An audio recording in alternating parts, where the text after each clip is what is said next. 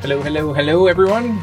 Welcome back. Today, our guest on the Future Thinkers podcast is Miriam Martineau, who is a counselor, a teacher, and the founder of Next Step Integral. For the last 15 years, she's studied and researched parenting as a spiritual practice. Miriam and her husband, Stefan, also lived in an intentional community called Morning Star for 10 years, from 92 to 2002, which they founded in rural BC, Canada. In this episode, we're going to talk about the practical aspects of running an intentional community, attracting the right people in the early stages, and dealing with bad actors, as well as raising children to adopt the values of community. For all the links and show notes, go to futurethinkers.org/134. And to get access to the full podcast episode, group calls, courses, and lots of other great features, become a member at futurethinkers.org/members. And before we get into the show, we have an announcement about the Smart Village project. The deal to purchase the property where we were hoping to build the village unfortunately fell through, so now we're back to the land search. We're still looking for land in the Kootenays, BC, Canada, and we've created a form for crowd searching the land at futurethinkers.org/land search. At the top, there is a link to a presentation about the project and also the detailed criteria of what we're looking for. If you know of any suitable properties for sale in the Kootenays area, especially those that are not publicly listed, you can help us out by filling out that form. Okay, now let's get into the show. Miriam, thank you for joining us. It's great to have you. I'm really happy to be here. Thank you. Thank you for bringing me in. Yeah, so a lot of questions today. I'd love to pick your brain about kind of the practical aspects of running a community. You ran one called Morning Star for 10 years. And, we'd love to ask you about your reflections on that. So, do you want to start with a stronger question there? Yes, yes. Bit of a slow start. Well, the first question that I'm most interested in is, what did you find was kind of the unexpected really good thing about running a community and the unexpected bad thing that most people don't really think about? Okay. The unexpected good thing. I mean, there were a lot of unexpected good things, although we were expecting good things too. I would say probably the most profound one, and I think it had quite a lot to do with our intention at the start. And I would say large doses of grace. I actually think a lot of it was not up to us. But and so our intention, maybe I'll backtrack a little bit. Our intention was in a way twofold. One was we were building a community based on a very clear sense and vision that Stefan, my husband, had, that there is an untapped potential, a collaborative potential, when people come together, really resting in their true self, that there is an other in the midst that can emerge, that is more than the sum total. So if you have 10, it's not just 10 people, it's actually 10 plus. So, that can sound a little esoteric, and in a way, maybe it is. And yet, in the first few weeks, we felt like we literally entered that collective state together. So very much at the onset, that's why I say I feel like there was a lot of intention, there was a lot of care put into the beginning of the community, but the fact that it felt like it landed, like we actually got a real taste of being both sovereign and being together, and then this other presence being there that felt like it had its own will, its own intelligence, its own direction, and that we could be in relationship to it. That actually felt like grace. And it's interesting because it happened for the first, I'd say, around 2 weeks, maybe because we were all so eager and here we go, and we kind of launched. And then after that, I'd say the next decade, in a way, were a journey of unpacking, trying to get clear on what are the ingredients, what's the recipe for that to happen, so that it doesn't just remain a state that comes and goes, and can be a bit more predictable, and that we can work towards. It can become more of a stage. And so that was a lot of then the inquiry, over a decade of experimenting different practices and methods. But yeah, I would say that was maybe the best, and of course we tapped into that here and there at other times in other formations and configurations. As far as what was maybe, I don't know how you said, the hardest or the least fun.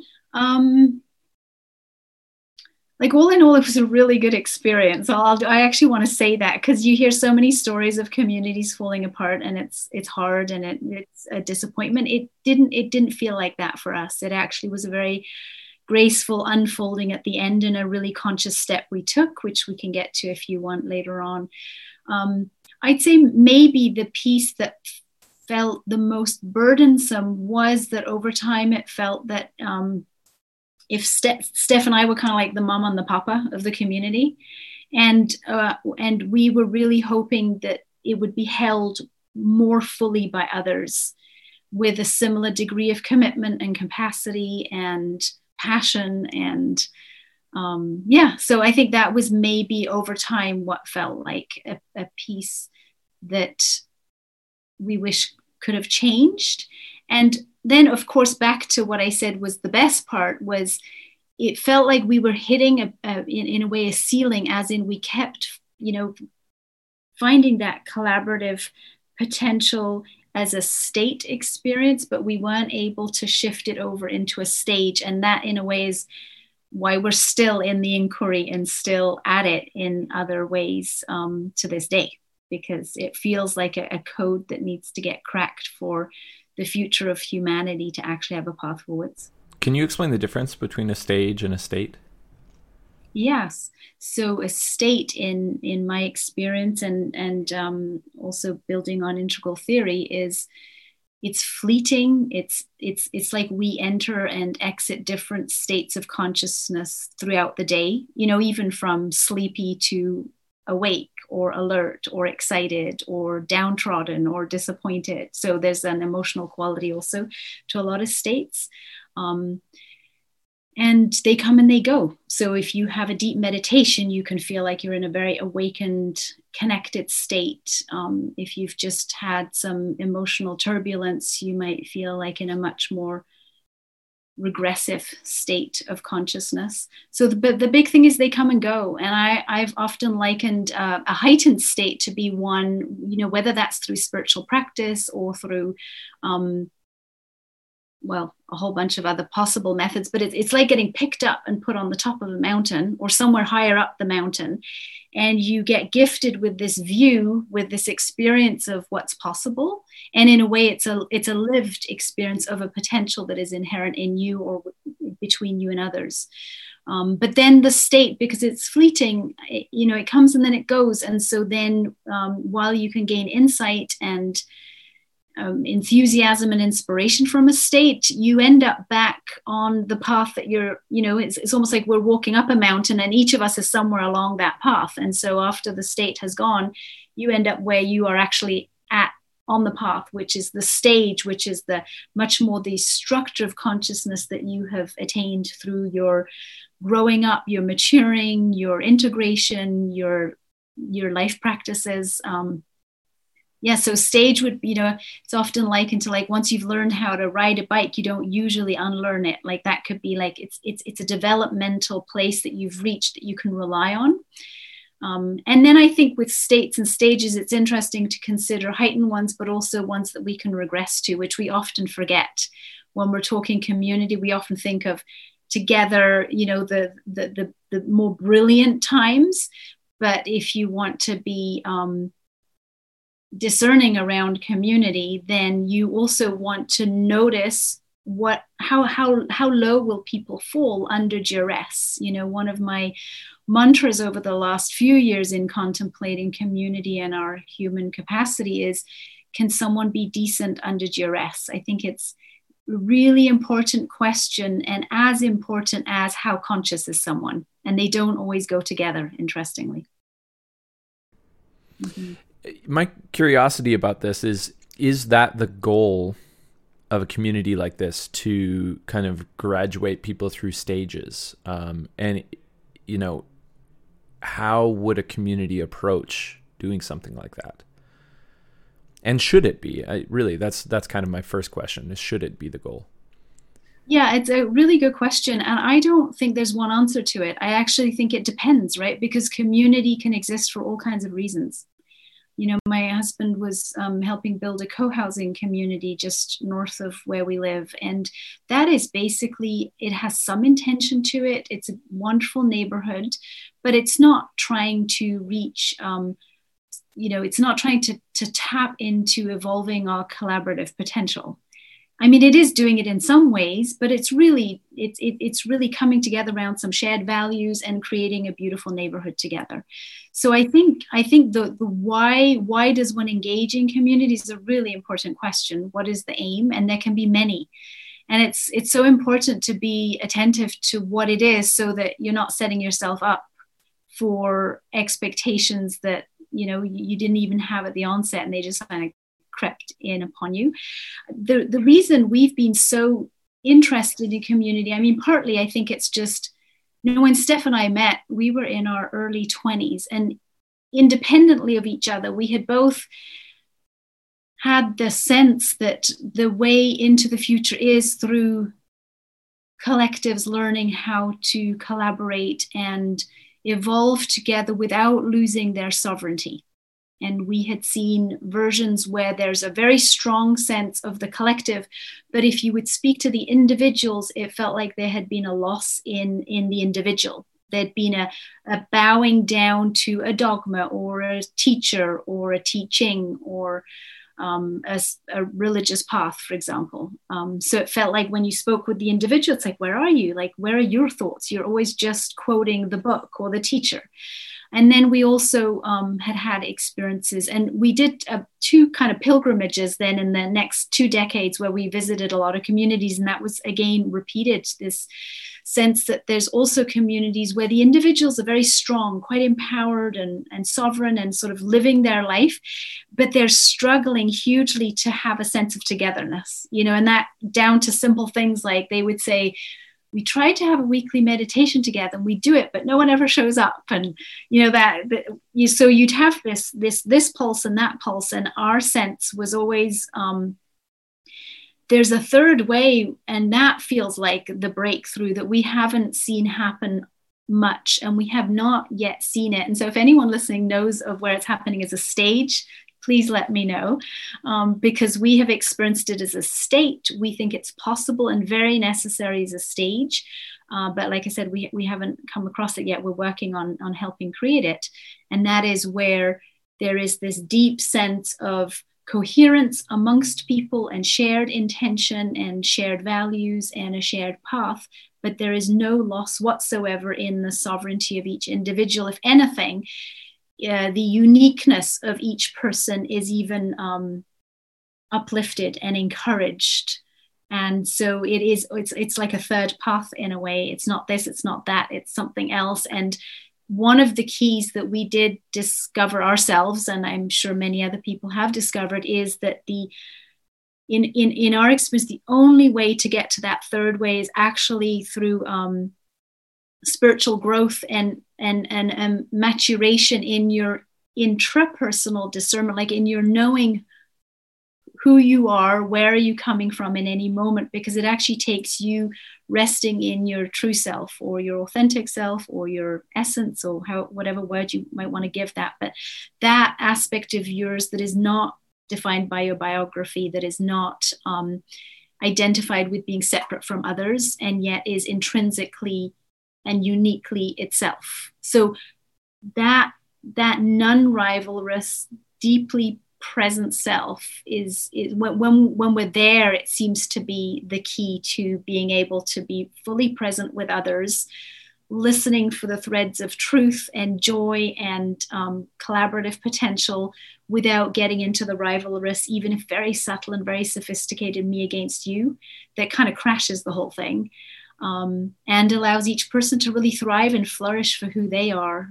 So yeah, that's one of the big keys. And it takes usually quite a bit of maturing for us to get to that intrapersonal discernment of who am I, where am I coming from in any moment, to recognize that, not to have it nailed perfectly, but when it matters, in a sense, to leave the ego habits at the door, or if they roll in, to have an effective practice of how to work with them so they don't sabotage the effort, the collective effort.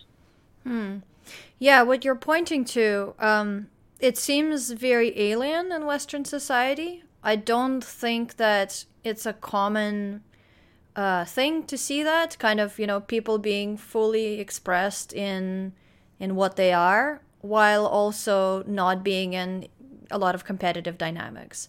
You see a lot of, self-expression maybe with artists, but there's other dynamics in play where they are competing for attention, and they are often trying to be, weirder to outdo each other and, gain more audience members or something like that. So it's hard to imagine a person like that. But if you could point to somebody who embodies that, can you maybe give some examples of what that looks like? I feel like it would be worth all of us, myself, you guys, and whoever's listening, to really consider, because I think we have accessed it as a state. Humanity has actually tapped into that as a state. So while I can think of I'll name one person after I've finished this, who I feel quite confident was really embodying that. And he just died quite recently, but I actually want to make it a more normal in a way. Like, yes, it's not common, and yet it's very accessible. It's not, this is something I always challenge myself too, because it's easy to think of it like far away over on another continent. It's going to take my life to get there. And yet in my experience, it literally is this, it's a remembering. It's already like that capacity already exists in all of us. And it's much more like this tiny little shift of remembering it and coming home to that. So I would imagine that each of us within ourselves and in people we have witnessed have seen and noticed it as a state, and some of the pointers would be, when were you last feeling fully alive, without being concerned about what other people are thinking about you, in a way, a sense of freedom of, and it could have just been a moment where you just danced wildly in the living room, or where you stretched out and breathed fresh air when you stepped outside, or when you were so engaged in a conversation or working on a project with someone that what you were doing really came alive, and in a way you forgot that self-concern that is so much part of feeling separate from one another, or where you cared more about something working than about, was it you or the other person who made it work? So I would in a way like to challenge us all to consider when we felt that within ourselves, and when we've noticed it in other people as a state, just to bring it a little closer, that while it does sound alien, it's not that far away. And then the person that I do think was just such a beautiful embodiment of it was this Benedictine monk called Father Thomas Keating, that Stefan and I had the honor of interviewing. It was on one of our pilgrimages where we were traveling around and visiting a lot of communities. And so that was in 2003, I think. But he really felt like he was embodying he was himself, and there was not this even subtle sense of rivalry. Like, he was caring so deeply about humanity, and holding in a way both the deep love for us humans as we are now, and this in a way stretching hope, evolutionary spirit of, and we can become more generous, more loving, more kind, more embodied, more present to one another and to nature and to this whole cosmic adventure we're on. And it's one thing to notice that, when you have an interview with someone, I always think to discern anyone fully, and I might be slow, but it takes me about a year. I like to witness someone through the 4 seasons and see them in daily life and through the ins and outs of life, because it's easy for me, for you guys, for all of us to show up as our best selves, in a podcast interview or or a visit, an afternoon visit, or even a 2-week retreat. And it's that longer time period of watching one another, also under duress and stress, and in a way allowing life to offer the challenges and then see how we all show up. That allows for deeper discernment, I think, of both the potential and the beautiful heightened states we can access, and our potential as humans, but also, you know, our shadows and what kind of trauma trips each of us up, and where is it hardest for each of us to stay regulated when we are in the middle of tension. Mm-hmm. I have a very felt sense of what we're describing in this conversation, but not a lot of words to describe it. I mean, like, people are looking for, us included, are looking for some sort of rule set or a set of projects or a set of values that can be documented and then discussed in a group and, you know, create some sort of operating system for this thing. And maybe that's a little bit more my thinking about it than Yuvi's, but there's something about this that, to me, the word that comes to mind is space and listening. You know, we've been studying and discussing the concept of stigmergy, this process of how you engage with the environment and what kind of consciousness the environment will put you into just naturally by engaging with it. And what keeps coming back to me is that the goal of a community is really about community. It's about raising children. It's about having space to develop the individual into something more than what it is, and develop the community, and to be both a retreat but also like a lab or a workshop to build. So yeah, there's something about having no goals in this kind of environment that to me is very attractive, that seems to be the right kind of breeding ground. Do you know what I mean? Like, to not have an end goal for this village, but to be in process in the village rather than a state that everyone gets to in the end. Like, to be in the process of being a villager. I love that. You know, I often talk about that we are two things as humans. We're human beings and human becomings. And in a way, you know, when you said, you know, it's like looking at the village as something that is becoming while it is also being. And I didn't mention this at the beginning, but the twofold focus of Morningstar Community was what we just spent a little bit of time on. And then simultaneously, it was our sense that we literally need to ground this vision, this potential that so many are feeling, that life on earth can be more wholesome. It can have greater integrity. It can be connecting your spirit and your mind and your body and your soul and your hands and your will. It doesn't need to be so pulled apart in many directions. There's a wholesomeness that is possible. And so the sort of the big second lens we had on that decade of living together with others was, how can, you know, ideally each moment become an expression of that? In a way, how can doing the dishes be a prayer? How can changing your child's diaper be meditation? How can growing a garden together give rise to that sense of both agency and communion combined, even without words? Like, how can it actually land? Because there is quite a bit, I find, of theory and visioning and ideas and dreams, and that's all beautiful. And I think that's often where new stages of development in humanity start, right? It's often the artists are picking up on things and starting to put them in image and music and movies.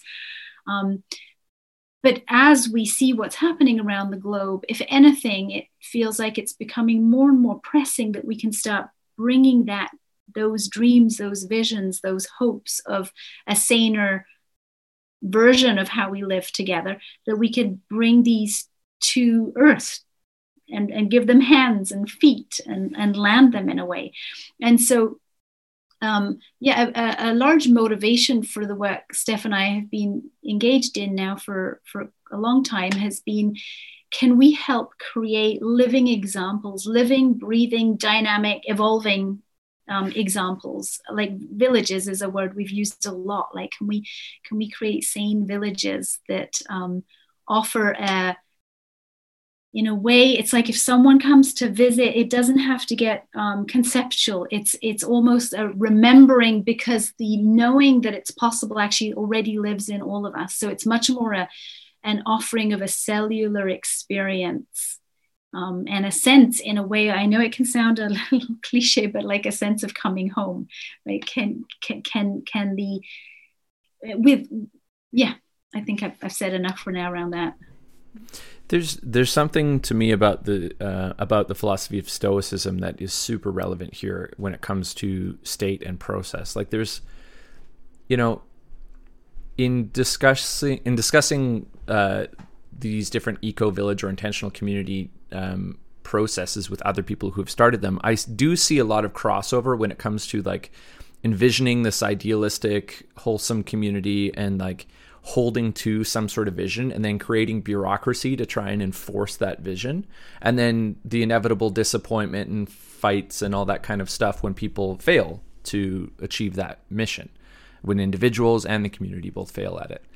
And so applying Stoicism to this, there's this sense of everything there is a project, and it can be an attractive project. It can be something fun that we can come together and work on as we're attracted to it. But there's no need for it to succeed.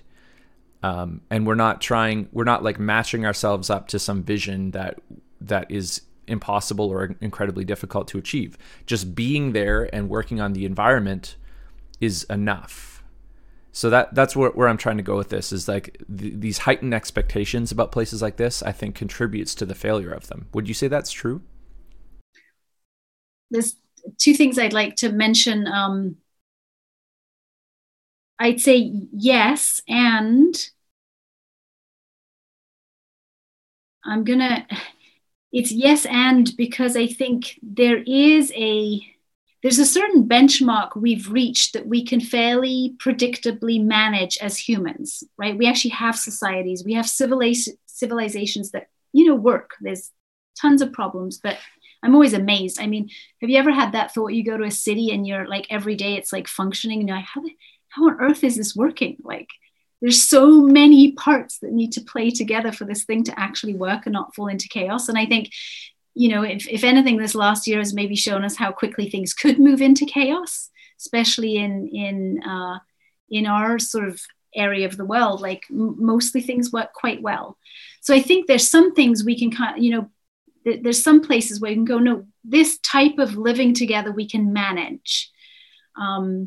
Where there are basically rules and regulations of how you need to behave so that, you don't go at each other and you behave well and people have enough individual freedom and can do what they want to do. There is something that I think is calling. I think it's actually calling from the future. I love that your podcast is called Future Thinkers. Like, I actually think one can be in relationship to the future, and the future is sometimes whispering, sometimes nudging, sometimes calling a possibility that is actually, it's different, it's new, it is of a different order.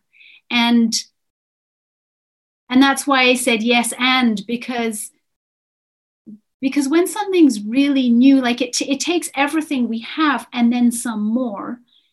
I wouldn't want to shrink that down and just go, well, we're just going to kind of bumble along and we'll figure it out. And this is just how it is. We're just messy humans. Like, and I agree. I actually agree with that. But I want to add the and I feel deeply in myself. And I've experienced it in pockets and in moments and in certain connections and relationships. And I'm really passionate about this, that there's a culture that we can create together where we can actually work with those messy, chaotic, in a way, vulnerable human aspects of who we are without losing the vertical stretching, and we can take this further kind of energy. And that's what I'm curious about, where it's not in a way flattening to, well, this is as good as it's going to get, so let's not have those high expectations, and also not getting so hung up on, I don't want to deal with the messiness of human collectives. So I just want to kind of hold on to this ideal and never get there. It's like, can we actually bring those two together? And I do think we can. And I think we do have a lot of insights and ingredients at our fingertips of how we can make that happen. You know, when I'm describing this, I'm realizing as well that there might be something off about how I'm describing it, or like, well, you know, when I make that sort of stoic practice primary in my consciousness, you know, to remind myself not to be attached to the result, and kind of find some even ground of just comfort with where I am, there's this other part of me that starts engaging more strongly than ever before, which is the compulsion to do something fun or engaging, or to build, or, you know, to kind of clear out the bullshit of all the things I'm worrying about and stressed about, and then go for the thing that's most awesome that I could be doing. And, you know, for the moment right now, it's about building a village, like building environments, building stuff with, you know, CNC machines and 3D printers and stuff like that, and like learning AutoCAD and all of this stuff like that. When I chill out and stop stressing about things, that becomes primary. And I don't know if that's for other people. Like, do you two share that experience at all? I'm not sure if I'm getting it exactly the way that you describe it, but if I were to rephrase it, how it works for me, I would say that when I am not in a state of anxiety, there's more room for emergence of my potential. How about you? Is that kind of how you meant it? It sounds like your expression of it, but yeah, it sounds right. I mean, I would completely agree. And I think in a way you're talking about bringing that, you know, in my words, the horizontal, in a way that the compassion, the love, the warmth, it's already okay. You're already unconditionally allowed to be who you are. Like, it gives such a relaxation to the system. So in a way, I think that is the intrinsic human ground upon which we thrive. And this goes all the way to attachment theory, and what your little guy is hopefully experiencing, right? Is like this big welcome mat to him of like, welcome to this earth. We're so glad you're here. You know, like a deep sense of safety and appreciation and joy that he exists. And from that then naturally springs the emergent nature of the human being to try out things, to discover. If he didn't have that, he wouldn't be out exploring. He'd be much more concerned about, am I accepted? Am I attached? Am I allowed to exist here? So I think that what you were describing for me is very much actually bringing those two together. And this is where I think the kind of culture or the containers that we need to inhabit together to allow both that vertical, emergent, evolutionary spirit to come about, and the sense of safety and relaxation and well-being. They're truly, they need each other. One without the other is actually makes the whole experiment impossible. And that's where I think we have so many tools now. Like, it's a psycho-spiritual approach. You know, if you want to, in a way, the horizontal is like, what do we psychologically need to be well as humans within ourselves and with each other? The spiritual impulse, in a way, is, and how can we keep waking up, and how can we keep becoming more conscious and more creative, and how can we be more innovative? And one without the other doesn't work. Well, I think we've seen so many examples where one with the other really doesn't work. Yeah, I think I'm getting it. It's the kind of ideas about what makes humans grow. One is Maslow's hierarchy of needs. It's like, well, we need to have all of these different needs met on all these different levels, and then we can self-actualize and self-transcend. And then the other theory is more the Claire Graves' Spiral Dynamics, where like it takes a crisis to make somebody transition to the next stage. And I think it's not either or, it's both and. As I was just going to say, it's, in my view, it takes both what I call challenge and support for a human being to thrive. And if there's too much support, as in it's all here, it's all given, there's not enough friction, there's not enough stress on the system, one can become complacent and stagnant. And if there is too much challenge and too much stimulus and too much expectation, then one can get completely stressed out. And that kind of collapses too. And the interesting thing is the particular combination of how much support and how much challenge any human being needs at any point in time changes, even within a day and within a lifetime. So a newborn, in my view, really, that first year is mostly just about support, offering support, big doses of support, because there's already plenty of inherent challenges, as in suddenly you're a human in a body and you have to learn how to digest and how to deal with different temperature and and how to move and coordinate. And there's so many challenges, you really don't need to add any other to the mix. So the parenting in that first year is like, here you are, sweetheart, let us support you as much as possible.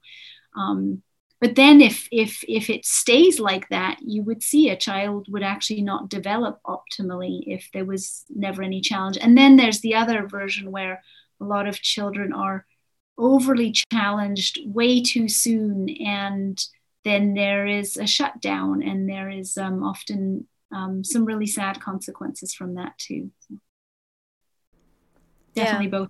Yeah. This is interesting because we're getting into the territory of, this stuff starts very early. We talk about building communities for adults who already have their attachment style, who already come with their, baggage and their trauma and their childhood development, and how to manage all those different things, between people who come from different backgrounds. It can be difficult, but if we talk about sort of starting from scratch and how do we raise children, both as parents and as a community, to me, it seems like that's a bit of a different thing, because we aren't coming with that baggage. Well, we have our own baggage, but, the new person is not necessarily coming with that baggage. Yeah, I love the different lenses that you're lighting up there, because in a way, for me, one of the key lenses in building a village, building a community, is to take on the lens of what kind of village is most conducive to a child growing up and thriving and flourishing, so that they don't need to get over their childhood, so that their childhood is actually a foundation from which they can grow and develop optimally from.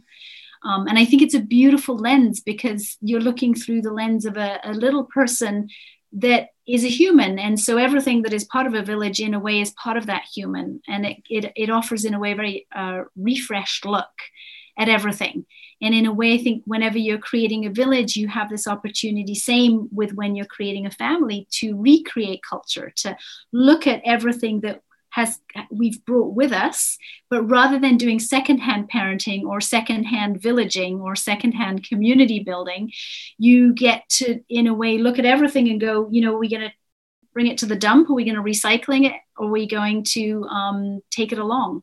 And to do that with our habits, with our ways of engaging with each other, with our ways of raising children, with our ways of growing food, of dealing with conflict and communication and technology, et cetera, like everything that we bring, we can go, is this something, that needs transformation? It needs a little tweaking, it needs recycling, or is it really something we actually leave behind? And then what is new? What is emergent in that space?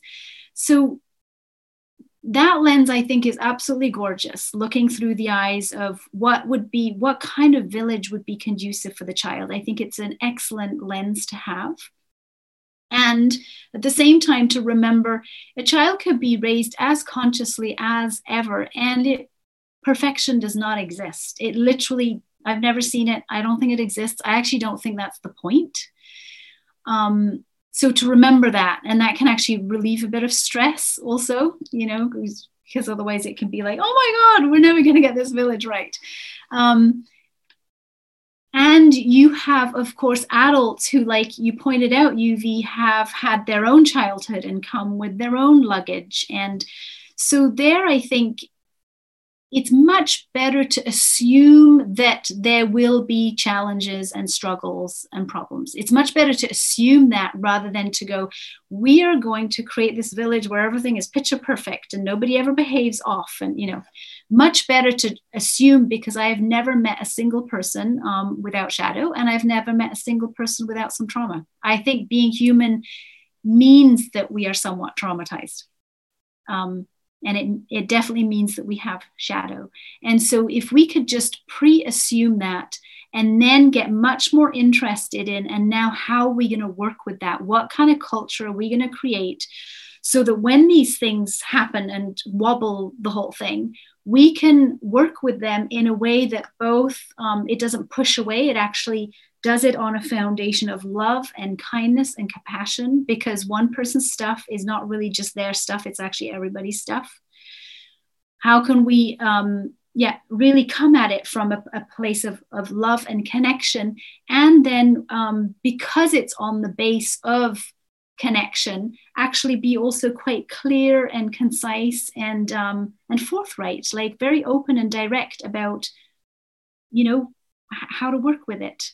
And I think we often hesitate with the directness and the clarity because there's an association with giving direct feedback or receiving it of separation. But what if that didn't need to be the case? And the culture was actually, again, bringing two things together that are usually, it's almost like the energy of yes, of connection, of enthusiasm, of I get you, of empathy. It's kind of over here. And the energy of clarity and feedback and truth and boundaries, is kind of over here. And I always think, no, we need to do this. You actually, the basis is unconditional seeing, hearing, receiving, being present to one another. And then the no's, the boundaries, the clarity, the feedback is just placed as needed, but within this much bigger container. And that is something I think we don't see hardly at all. And I think it's a huge thing in parenting and relationship, and then in village building too. All right, we're going to stop here. And in the second part of the interview, we focus on parenting as a spiritual practice. To access the full interview with Miriam Martineau, become a Future Thinkers member at futurethinkers.org/members. To find all the links and show notes for this episode, go to futurethinkers.org/134. And to help us with the property search for the Future Thinker Smart Village, go to futurethinkers.org/land search. We'll see you in the next episode. If you like this content, you might want to check out our 7 Ways to Adapt to the Future guidebook. Get it for free at futurethinkers.org/signup. You might also want to check out our Future Thinkers membership area. We have courses there to help you adapt to the changing world, build resilience, upgrade culture and society, and create meaning and purpose in your life. As well, you'll get access to our community, all of our unreleased content, private Zoom calls, live Q&As with guests, workshops and events, and more. Just go to members.futurethinkers.org. And if you enjoyed this video, please like, share, and comment. It really helps out our show more than you know. And if you want more like it, then subscribe and hit that bell icon to be notified of new videos. See you next time.